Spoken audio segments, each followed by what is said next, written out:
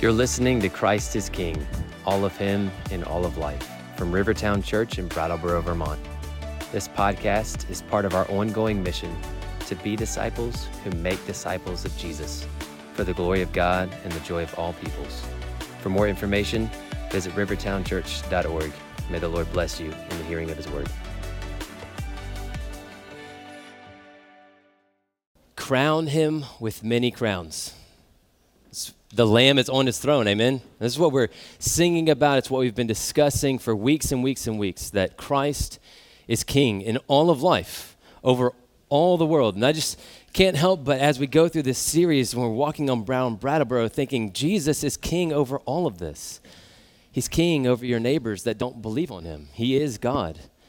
And we have been looking at His lordship, His preeminence in all of life. And in doing so, we're seeking to cultivate faith and trust that Christ is King, and I want my life in every arena to match this reality. That I don't have a compartmentalized life where Christ is King over my Sunday mornings or over my devotional time, but I've got somehow a life that's divorced from His lordship. So we have been looking at Him being King over us individually and our families, and now we're moving into His kingship over His church. And this morning we're looking specifically at worship. Now, you heard it in the call to worship. Everyone is a worshiper. The gods of the nations are worthless idols. But the nations who do not know God have worthless idols because mankind was made for worship. So everyone is a worshiper. It's just a matter of who or what you worship. And if people reject God, they will seek to give themselves in worship to whatever they feel like transcends them or whatever they love the most. And so if you have a Bible, turn with Hebrews chapter 12. As I was studying worship this week, I was thinking, man, it's probably helpful to come up with a working definition for us of what worship is. And so I want to offer to you that biblical worship is offering God an acceptable sacrifice from the heart in humble, all-filled adoration of Him. It's offering to God something. It's a service of worship, but it's not just these people honor me with their lips, but their hearts are far from me. It is offering God a sacrifice from the heart, and the posture is of a creature before its creator who has been humbled and is filled with adoration for Him. That's why Jesus says the whole law is fulfilled in this: love the Lord your God with all your heart, with all your soul, with all your mind, with all your strength. This is the greatest commandment. And then in service to Him, it looks like loving your neighbor. I'm offering him something, but it's laden with adoration for Him. And so real practically, these sacrifices of worship, sacrifices of praise, you offer your fear to something. Whatever you fear more than God, you are worshiping in that moment. We offer things our love, and whatever we love more than we love God, we are worshiping in that moment. We trust things more than God, and whatever we trust is what we worship. And ultimately, the sacrifice we're talking about is us. We offer ourselves to God as living sacrifices with humbled adoration of who He is. So worship is a right and a faithful response to beholding the God who is holy. This is where worship starts. We see God as He is, and we have an appropriate response, and it looks like worship. The words of Christ, when He quotes from Deuteronomy 6, the enemy is tempting Him to worship Him or other things, just like he does to all of us. And the words from Christ's mouth are, "You shall worship the Lord your God, and Him only shall you serve." That is binding on all of His creation. It is not just for the Israelites. He is declaring over all of His creation, as He has from the very beginning, you were made for me, and you shall worship the Lord. He is God. Him only shall you serve. And, praise his name, all of Scripture and all of history culminates in people who have been redeemed from every tribe and tongue and language and nation around the throne of the Lamb, worshiping him day and night, serving him. Jesus also said in John 4 that God is spirit, and those who worship him must worship in spirit and in truth. And get this, the Father is seeking such people to worship him. I think that could be one of the most eye-opening realities for us this morning, is that God the Father is seeking true worship. Now, the problem for us is that the passage that we're getting to, it ends, or we're culminating today in, let us then, because of these things that we're going to look at, let us offer to God acceptable worship. Let's offer to him, the word is well-pleasing worship. And so it stands to reason that is written because it is possible for you as a believer in Jesus Christ to offer him worship that is not acceptable, that is not pleasing to him. And I think sometimes we know positionally Christ has declared us righteous and we have been forgiven of our sins. And so I think sometimes we may think that everything then from there is pleasing to God, because Christ is pleasing to God and I'm in Christ, and so therefore everything I do must be pleasing to God. But the teaching of Scripture is that even, yes, we have been positionally justified by faith in Christ and forgiven of our sins. It is possible to live a life that is not pleasing to God, to offer him worship, listen to this, that he rejects. To have moments like the prophet Amos saying, take away your solemn assemblies and your worship gatherings, your sacrifices. Stop bringing them to me. There's sin in the camp. You're not loving your neighbor. You're not doing acts of justice. Stop. So our problem, or our great danger, is offering him worship that is not acceptable, not worthy of him. Now, this begins, I think, by not seeing him as he is, and then living life instead by what we can see. So we know without faith it is impossible to please God. So our worship must be laden with faith, right? Because faith is what is pleasing to him. So faith is the conviction of what cannot be seen. So if we are not beholding God with eyes of faith, then we will be living instead by what we can see. When we don't see God as he is in his holiness, we will inevitably have a low view of God and a heightened view of ourselves. And then we worship him with that. Or when we don't see God as he is in his holiness, we give our hearts to lesser things. We start fearing or trusting or loving other things, sharing our worship so that when we come to God, we've already shared the worship that he is worthy of with other lesser things, and then we give him what is left over. Or when we don't see God as he is in his holiness, we develop a casual or a familiar approach to God. And I think for some of us that have walked with God for some time in the room, this may be your greatest danger.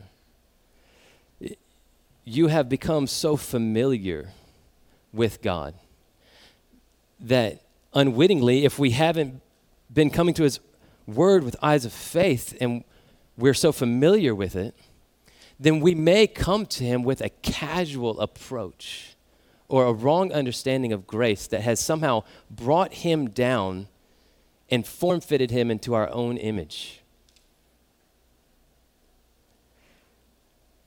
We are in danger of profane worship. Profane means treating what is holy as though it is common or unholy. It's the word that's used for Esau, that see to it that no one is unholy like Esau. But even if we are not unholy, we have danger of our worship being unholy. And there are stark instances in the Old Testament where certain individuals had an elevated view of themselves and a view of God that was not worthy of God. So you can think about Uzzah in 2 Samuel chapter 6 when the Ark of the Covenant is stumbling and no one was allowed to touch the Ark except for this specific sect of the Levitical priesthood. And the oxen stumble and the ark falls and Uzzah goes, oh, I don't want it to touch the ground. And then God smites him. Because God is holy and Uzzah was not. The holiness of God is dangerous to what is not holy. You can see it again with Aaron's sons. They got struck dead for offering God fire that they had started instead of fire sent from heaven. God cares how we approach him, how we worship him. We come to him as he has prescribed, and he will not be worshiped by your own means, by your leftovers, by the concessions that we have made. So, well, at least I'll give him this and he understands.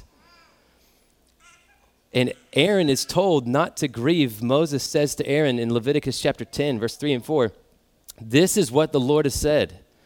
Among those who are near me, I will be sanctified. And before all the people, I will be glorified." And Aaron held his peace. This is what God is saying. I will be regarded as holy by those that draw near me. And so that's our main focus today as we go to Hebrews, is that God is holy, and he alone is worthy of our worship. And so let's pray and ask this holy God to speak to our hearts and help us to offer him acceptable worship. Father, you are the only holy God. Holy Spirit, we pray that you would come and quicken our hearts to your word, that it would be united by faith in those that hear, and that we would see you with the eyes of our hearts and worship you accordingly. In Jesus' name, amen. So Hebrews chapter 12. It's only fitting with Eric in Hebrews chapter 12 last week, talking about the Father's good discipline of his children, that we continue in Hebrews chapter 12 as we talk about the church's worship. So we pick up in verse 18. The writer of Hebrews says, "You have not come to what may be touched, a blazing fire, and darkness and gloom, and a tempest, and the sound of a trumpet, and a voice whose words made the hearers beg that no further messages be spoken to them. For they could not endure the order that was given. If even a beast touches the mountain, it shall be stoned. Indeed, so terrifying was the sight that Moses said, I tremble with fear. But you have come to Mount Zion, to the city of the living God, the heavenly Jerusalem, and to innumerable angels in festal gathering, and to the assembly of the firstborn who are enrolled in heaven, and to God, the judge of all, and to the spirits of the righteous made perfect, and to Jesus, the mediator of a new covenant, and to the sprinkled blood that speaks a better word than the blood of Abel. See that you do not refuse him who is speaking. For if they did not escape when they refused him who warned them on earth, much less will we escape if we reject him who warns from heaven. At that time his voice shook the earth, but now he has promised, yet once more I will shake not only the earth, but also the heavens. This phrase, yet once more, indicates the removal of things that are shaken. That is, things that have been made, in order that the things that cannot be shaken may remain. Therefore, let us be grateful for receiving a kingdom that cannot be shaken, and thus let us offer to God acceptable worship with reverence and awe, for our God is a consuming fire. So, God is holy. He's worthy of our worship, and we are going to walk through this passage, and it's going to build on itself of what we must do to offer this holy God acceptable worship. And the first is we must recapture a conscious awareness of the holiness of God. We must recapture a conscious awareness of the holiness of God. Now remember, the context of this passage is the listeners being sure that they've obtained the grace of God. If they are spiritually out of shape, if they're spiritually weak, they've been charged to strengthen yourselves in God and to be sure that they've obtained the grace of God and to pursue holiness in the fear of God. And the question is, why?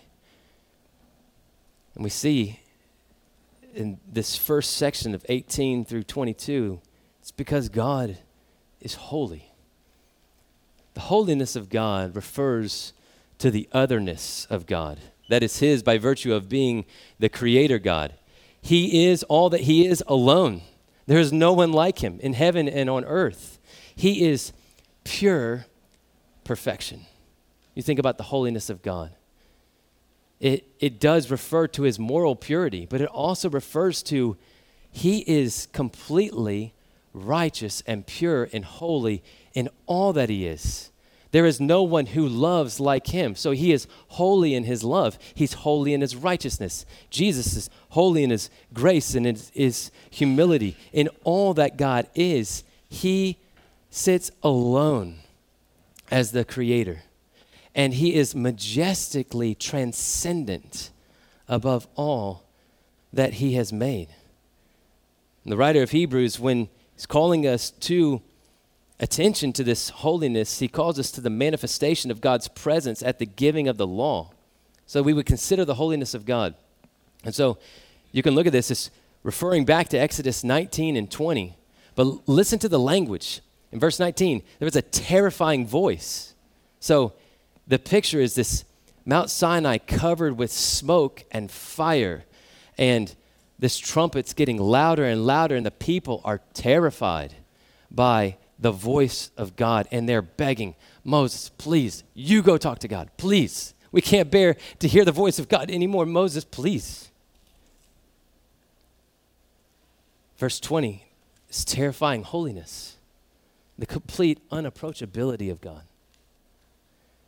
3 times in Exodus 19, they're told not to come near the mountain. The latter 2 explicitly stating, lest the Lord break out against them. And that word for break out is the same thing that God did to Uzzah. He broke out against Uzzah. And if anybody came near the mountain, God would strike them dead because God is holy and we are not. And to approach this holy God in an unworthy way as creatures to the Creator is like straw coming near fire. It will not survive. The people were so terrified because they were commanded, if anybody goes near and approaches it and they come back near you, they're carrying the holiness of God. And they would treat it like the Pharisees would treat a leper. And they were to stone that person with rocks or shoot him with an arrow just so that they wouldn't come near the people, because they would, everybody who touched the holiness of God in an unworthy way had to be put to death. And it terrified the people. Even if an animal got near the mountain, they had to be put to death. So there's a terrifying voice, terrifying unapproachability, and verse 21 says terrifying sight of God. Moses, so terrifying was the sight. Now you listen to this, and it sounds like, well, I think of more fearful expressions than I tremble with fear. Like Moses was so terrified that he says, I tremble with fear. But this language for trembling with fear is the other place that it is referenced is when Peter sees Jesus transfigured. And he's so scared, out of his wits, is what it means. He starts, Jesus, we'll start building booths for all you guys. And the voice comes from heaven and says, this is my son. Listen to him. So this language is Moses was scared out of his mind. Verse 19, chapter 19 of Exodus, verse 18 says, Mount Sinai was wrapped in smoke because the Lord had descended on it with fire, and the whole mountain trembled greatly. And so did Moses. And so the next chapter in Exodus 20, it says, when all the people saw the thunder and the flashes of lightning and the sound of the trumpet and the mountain smoking, the people were afraid and trembled, and they stood far off and said to Moses, you speak to us and we will listen, but do not let God speak to us lest we die. Moses said to the people, do not fear, for God has come to test you, that the fear of him may be before you, that you may not sin. And that's going to be important. The people stood far off while Moses drew near to the thick darkness where God was. So this is the setting of God giving the 10 Commandments, the law that was given to show us our sinfulness and our need for a Savior.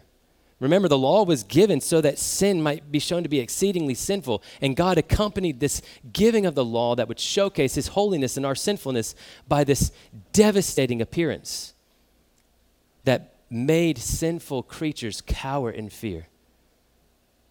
God is holy. and we are not. So we have to recapture this conscious awareness of the holiness of God.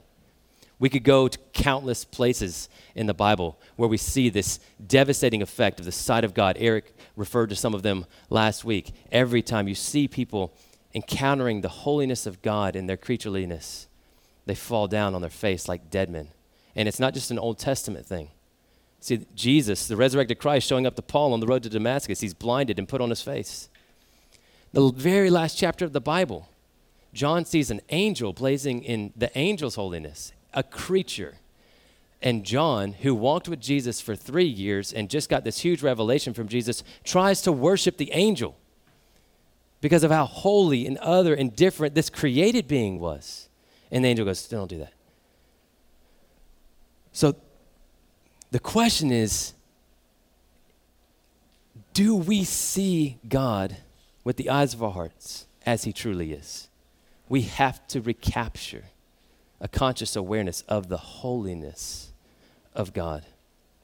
But we must believe, too, that we've been brought near to this God. Look now at verse 22 of Hebrews 12. We must believe that we have been brought near to this God. But you have come to Mount Zion. Saying you've not come to Mount Sinai, you've come to Mount Zion, to the city of the living God, the heavenly Jerusalem, to innumerable angels in festal gathering, to the assembly of the firstborn who are enrolled in heaven, and to God, the judge of all, and to the spirits of the righteous made perfect, and to Jesus, the mediator of a new covenant, and to the sprinkled blood that speaks a better word than the blood of Abel. Now, at first reading, you might think that this tapers down our fear of God, because they came to Mount Sinai and it was all dark clouds and smoke and it was scary. But now we've come to Mount Zion. It's just like light and happy, and Jesus has forgiven you. And so it's just not as fearful. It's not as awesome. But the writer of Hebrews is actually making the exact opposite point. This is not less fearsome or less awesome, but more so. It is more glorious and more transcendently majestic than Sinai. The way that Paul writes about this in 2 Corinthians chapter 3, in verse 9 through 11, Paul says, if there was glory in the ministry of condemnation, that's the ministry of the law. The law came to condemn us in our sins so that we would find out we needed a Savior, right? It would lead us to Christ. So if there was glory in the ministry of condemnation, the ministry of righteousness must far exceed it in glory. Indeed, in this case, what once had glory has come to have no glory at all because of the glory that surpasses it. For if what was being brought to an end came with glory, much more will what is permanent have glory. So, translation, and what the writer of Hebrews and Paul agreeing are saying, this is so much more glorious, it makes that look like there was no glory at all. The sight that was so terrifying that made Moses tremble out of his mind, the voice that made them plead that God not speak to him, we're talking about something way more glorious and weighty to put us on our face. The weight of glory at the giving of the law terrified the people, but we have come to something infinitely more glorious. We've not come to the law, but to grace. This is infinitely more weighty than even the law. You've not come to God's temporary presence on a mountain that was unapproachable, but you have, listen to this, right now, come to Zion. This will put you in the fear of God. Right now, he says, you have come and you are with Christ in the heavenly places, in Zion. You live your life in the company of angels. You live your life in the witness of the church made perfect through all the ages. It's the cloud of witnesses right there with you in the heavenly places. We live in the presence of the church, and he says, you have come not only to these innumerable angels and to the spirits of the righteous who have been made perfect, but you have come to God, the judge of all, the one whose presence at the top of Sinai made the whole mountain earthquake and smoke, and people fled away. But you have been brought to him. And how? How have we come to all of this? That which no one could even glimpse at. God says, no one can even see my face and live. They had to flee from the presence of the mountain. How can we have come to this? Well, because he says in verse 24, you've come to Jesus, the mediator of a new covenant, and to the sprinkled blood. That speaks a better word than the blood of Abel. You have come to Christ, your mediator, who intercedes for you on the basis of his perfect sacrifice. And it's like it's progressing from glory to glory to glory. You've come to God, and the radiance of the glory of God is Christ. And at the heart of the glory of Christ is the cross of Christ, where he offered himself in the place of unworthy sinners. We who were far off have been brought near by the blood of Christ. And Jesus traveled through the heavens and with his own blood sprinkled the mercy seat, so that now on the very throne of God, the blood of Christ cries out for you, mercy. This one is mine. We have been brought near to God, and this is breathtaking, qualified to share in the inheritance of the saints in light. He has paid for you to have a seat at the table, where now he did not bring God down to make him less fearsome, less awesome, less holy. He brought you up so that you could live in the presence of a God who is perfect in all of his ways and righteous in all of his works. Christ died, the just for the unjust, so that what? He might bring us to God. God is holy, and Christ has brought you to this God, and this is cause for even greater fear than they experienced at Sinai. Peter writes in 1 Peter chapter 1, if you call on him as Father, who judges impartially according to each one's deeds, conduct yourself with fear throughout the time of your exile, knowing that you were ransomed from the futile ways inherited from your forefathers, not with perishable things such as silver or gold, but you have been ransomed with the precious blood of Christ, like that of a lamb without blemish or spot. So get this. The God who cannot be touched, who no one can look on his face and live, the sound of his voice would make you plead that someone else be a mediator, somebody else go in between. He has provided forever and for all time that mediator in the person of Christ. And he offered, this untouchable, holy God offered his holy Son in your place so that you might dwell with him in his presence, and he might bring you near so that you are right now, Ephesians 2 says, seated with Christ in the heavenly places. Sinai had become a place where heaven touched earth, but now, if you're in Christ, your spirit becomes a place where heaven touches earth, where you have been raised with him and now are seated with him at the heavenly places. We are there right now, even as we're here. Now, I've been praying for you that you would have this moment like Jacob had at Bethel, where you say, God was in this place, and I knew it not. Everywhere, always with me, and I'm with him. And so where does that lead us to? That's the last. So we must recapture a conscious awareness of the presence of God, and we must believe by faith that we have been brought near to this God who is holy. And last, we must fear God and offer him acceptable worship. We must fear him. So first, the writer of Hebrews states this negatively. This is what it does not look like to fear God. We do not refuse him or his warning. Look at verse 25.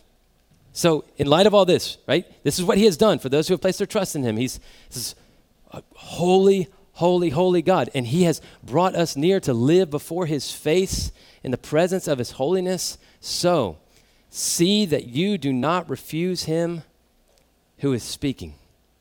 For if they did not escape when they refused him who warned them on earth, much less will we escape if we reject him who warns from heaven. He ends the passage by saying, our God is a consuming fire. Now listen, God will not consume those who are in Christ because he consumed Christ in your place.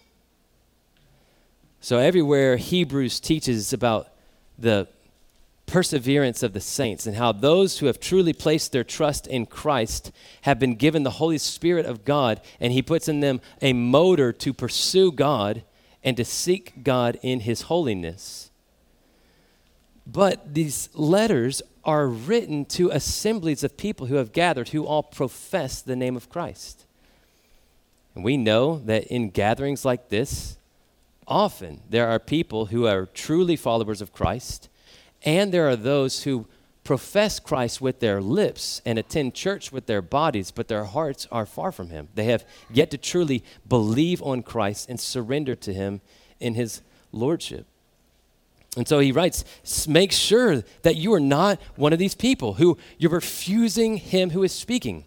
It may not look like you're refusing him who is speaking because your body is still going through all the motions, but in your heart, you are rejecting the warning of God who warns from heaven. And he says he's about to shake the universe so that whatever is not rooted and grounded in Christ by faith will be shaken.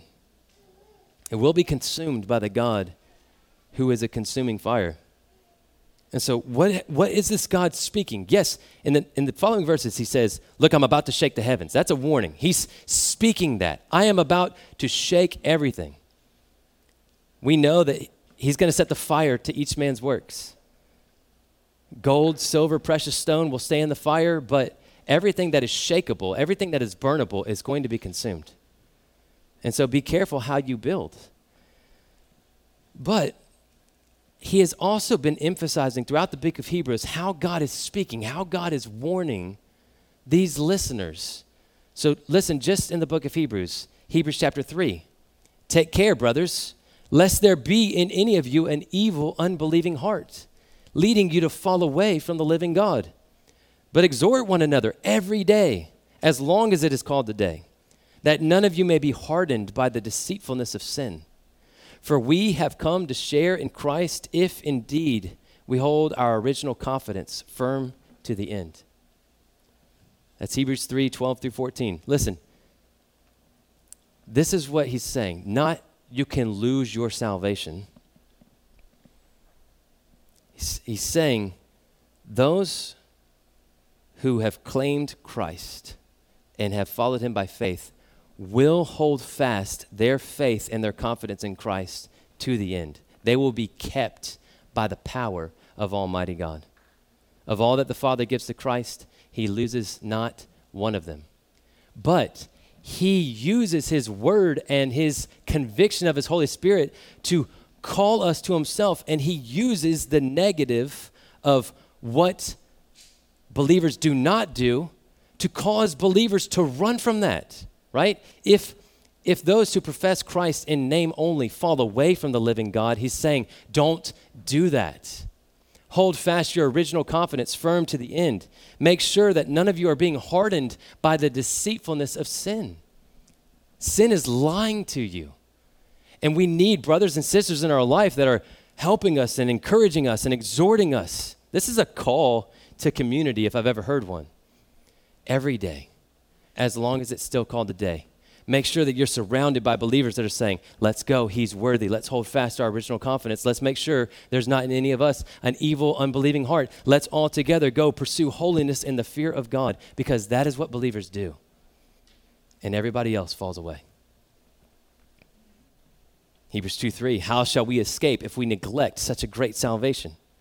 Or in this passage right before our text, Hebrews 12 through 7, well, I'll go through 14. Therefore, lift your drooping hands and strengthen your weak knees. That's what believers do. Make straight paths for your feet so that what is lame may not be put out of joint, but rather be healed. Strive for peace with everyone and for the holiness without which no one will see the Lord. If you are not holy, if you do not pursue holiness, you will not see Jesus. But everyone who has placed their trust in Christ pursues holiness in the fear of God. Do you have seasons where you're not pursuing holiness? Yes. But the Father disciplines you. And it's for discipline that you must endure so that you can obtain the promises. So Hebrews is saying, this God is the same holy God, and you have been brought to him. Make sure that you actually have, and that you're not refusing him who is speaking. Watch your heart carefully and make sure you're not refusing him. And if you refuse him, like Esau did, who wanted God, wanted something else more than him, he was profane and unholy and sold his birthright for immediate satisfaction, then it will be evident that you never knew him. And so that's the negative. See that you do not refuse him who is speaking. We're still talking about we must fear God and offer him acceptable worship. So that looks like not refusing him who is speaking. We go to his word, we listen to his word, we pursue holiness and the fear of God. So instead of refusing him, this is our last bit.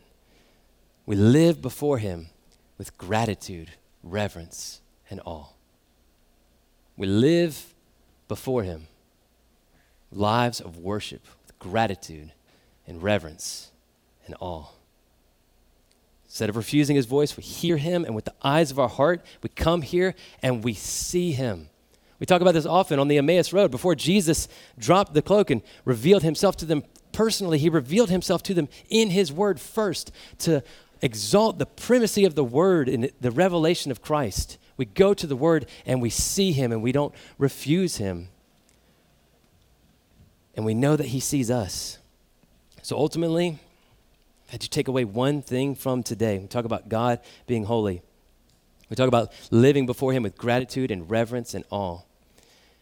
It is a call to live coram Deo. It's a Latin term that means before the face of God.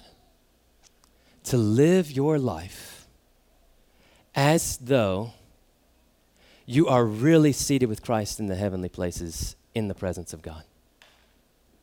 And for every moment of your life to be shaped by this reality.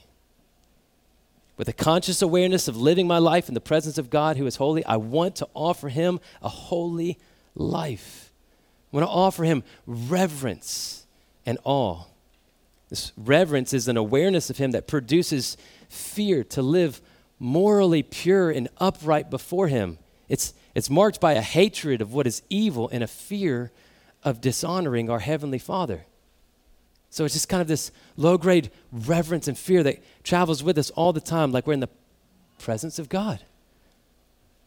And this is not some servile fear that is like a slave that's scared that its unjust master is going to just whip him or be unkind or unjust. This is the fear of a son who fears his good father.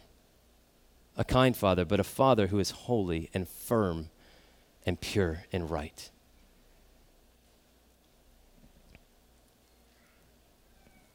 I think 2 Corinthians chapter 7, verse 1 gets at the heart of this reverence, because we're talking about a God who is holy and kind, and he's promised us to be with us as we are sanctified, and he dwells with us. And so Paul writes them, since we have these promises of God dwelling with his sanctified people, beloved, so don't miss that, you are loved of God. Let us cleanse ourselves from every defilement of body and spirit, bringing holiness to completion in the fear of God. That's what reverence is. I want to cleanse myself of defilement of flesh and spirit because I fear the Father's good discipline, and I want to be like him. I want to hate what he hates, and I want to love what he loves. I want to carry that in life because I'm seated with him in the heavenly places, and I have been bought with the precious blood of Christ. I don't belong to myself anymore. So I want to pursue holiness in the fear of him. That's reverence, and this awe is closely tied to it. It's talking about this godly fear and this awe-filled submission. Jesus was heard because of his awe of God, his piety or his reverent submission. So this awe looks like, because I love the Father, I do exactly what he's commanded me.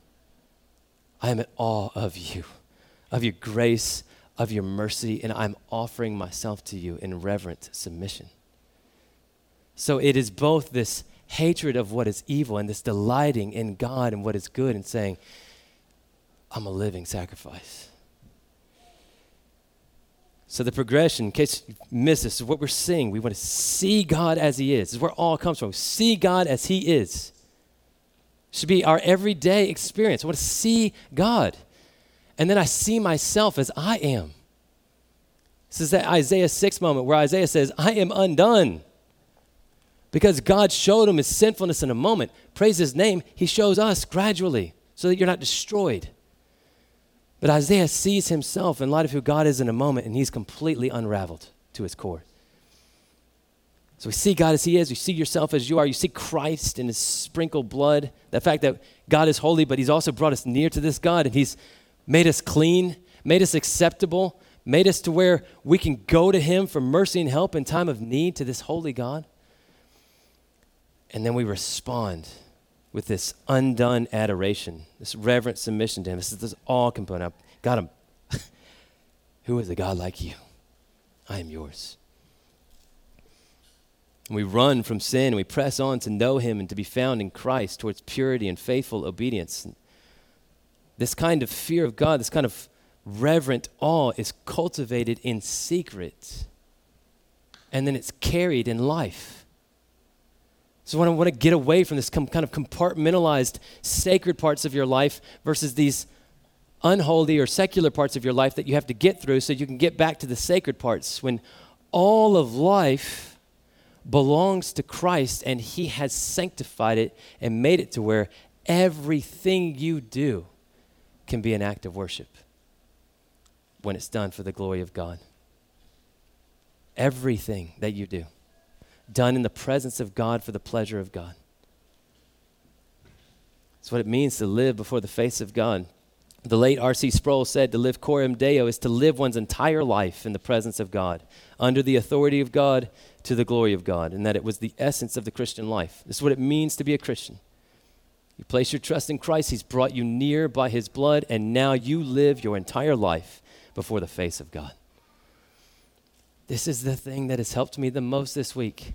Cannot tell you how much my attitudes and my thoughts and my worship has been checked by just this one simple reality. I want to do this like I'm in front of the throne of God. Not as if I was, but because I am. Actually am.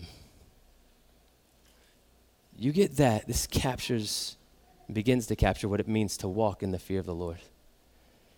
Because we have been bought by the blood of Christ, because he has made our hearts a dwelling of his Holy Spirit, because he has adopted us as sons and daughters of God, and because we're seated with him in the heavenly places right now, then let's live our lives in the throne room of God with gratitude and with trembling.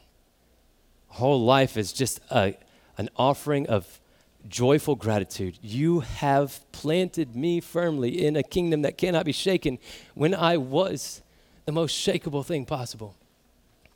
I was dry kindling, if there ever was any. And he has ransomed me and rescued me and planted me securely in his kingdom that cannot be shaken. And so we respond by saying, I am yours. God, sanctify me in your truth. I want to hate what is evil. I want to love what is good. I want to pursue holiness in the fear of you. I want to live and speak and act like I'm in the throne room of God, who is holy, and like we are his children. And so that's where I want to close. Just calling you to praying and asking God to, well, first repenting of any low view of God, but then having a fresh moment of repentance to say, God, I want to live my life before you like I'm your child, and I want to bear the family resemblance. So that far from kind of creating serious stoic Christians who just kind of button things up to the top button or just kind of mean, it creates holy and loving and kind people. It doesn't make us soft, it makes us courageous and bold. But it means that when I'm talking to my wife, I'm talking to her as though I'm having the conversation in front of the throne of God, because I am. when I'm disciplining my son, I'm talking to him like I'm having the conversation before the sprinkled blood on the mercy seat, because I am. When I work, the way that I pursue holiness, what I watch, what I set my mind on, when I come to the Bible, the way that I read, I'm coming to God in his presence, actually. When we sing together, we don't have listless, just might sing or might not, I just kind of don't feel like it, or like, I wonder what else I got going on today, and when can we get to the real part? We sing with the full throat of worship, not because we have good voices or because we ever sang before Christ, but because he has planted a joy in our hearts and he has brought us near, and we are right now before his throne. We want to offer him acceptable worship from the heart. So remember where we started. God is holy, and he's worthy of us offering him our lives as living sacrifices, offering him acceptable worship that is marked by a fear of God, living our lives coram Deo, before the face of God with reverence and awe. Christ makes us acceptable to him, and he who made us acceptable to him and opened a new and living way for us to draw near to him also makes our worship acceptable to him as he sanctifies us in his truth. And so we come to him again and again and again. Let's pray. Father, we thank you and praise you for your living word. Thank you for giving us a window to see you so that we could behold you in your holiness and see where we have adopted a lesser view of you or an elevated view of ourselves, where we've been casual or familiar in our approach to you instead of trembling before you with fear and with gratitude, with reverence and awe. Lord, would you forgive us for compartmentalizing our lives and not living all of our life before you as a gift of worship. God, would you give us grace to be like the early church that walked in the fear of the Lord and in the comfort of the Holy Spirit. And because they did, they multiplied. Lord, the cry of my heart is that you would give us grace to see you every day, to live our lives in awe of you and to see ourselves as we truly are, and that our lives would revolve around seeing you who are unseen and not by living according to the circumstances and the taskless and the things that we can see. Oh God, would you forgive us? Would you please purify us, a people for your own possession? And let us live before you as living sacrifices, holy and acceptable to you, our spiritual worship. In Jesus' name, amen.